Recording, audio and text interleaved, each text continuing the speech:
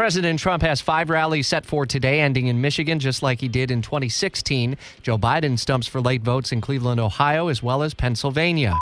Early voting is now in the books, at least in person. One more day to vote in person. Tomorrow, Election Day. Polls open at 7 a.m. Eastern Time for a full 12 hours. St. Johns County with the highest local turnout at 70% overall. Vicki Oakes, the supervisor of elections in St. Johns County, joins me. And with 5,600 plus ballots cast on Saturday, it was a really big surge Friday, Saturday, and Sunday, Vicki.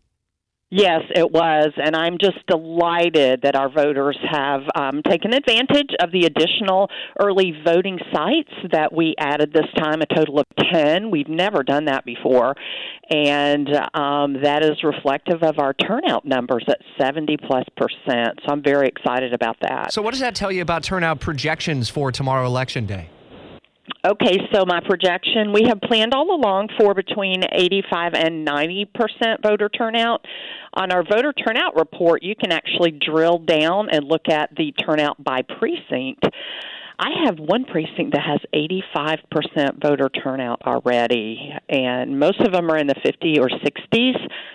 Tomorrow is going to be a busy day, but because of the fact that so many voters have already cast their ballots, it's just going to be a smoother day for us. Overall, what would you recommend for someone who likes the energy of voting on Election Day? How to avoid long lines? Are there certain strategies that you could offer?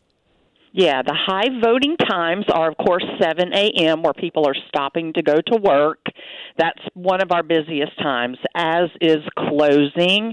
And there also seems to be kind of a busy time around lunchtime when people run over at their lunchtime to vote. So mid-morning is good.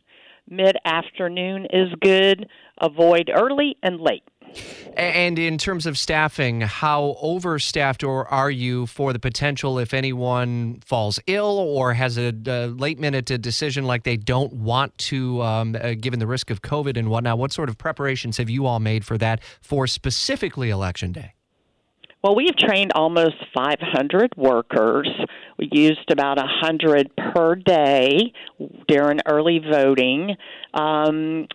We are well prepared. We are still have about 30 or 40 workers in our pool that'll be assigned today because we want all of our workers that were trained to be involved in the election. So we're sitting pretty good. Good. Best of luck tomorrow. We'll be back in touch. We hope to see that big number turnout coming in St. Johns County. Vicki Oakes, the supervisor of elections. Thanks, and we'll have coverage for you. If your restaurant has slow bathroom drains and grease blockages, call Superior Plumbing and Pipelining. Superior Plumbing and Pipelining's high-pressure sewer jetting and camera inspection of the drains will assure your peace of mind at your restaurant. Request a free estimate at SuperiorPlumbingJacks.com.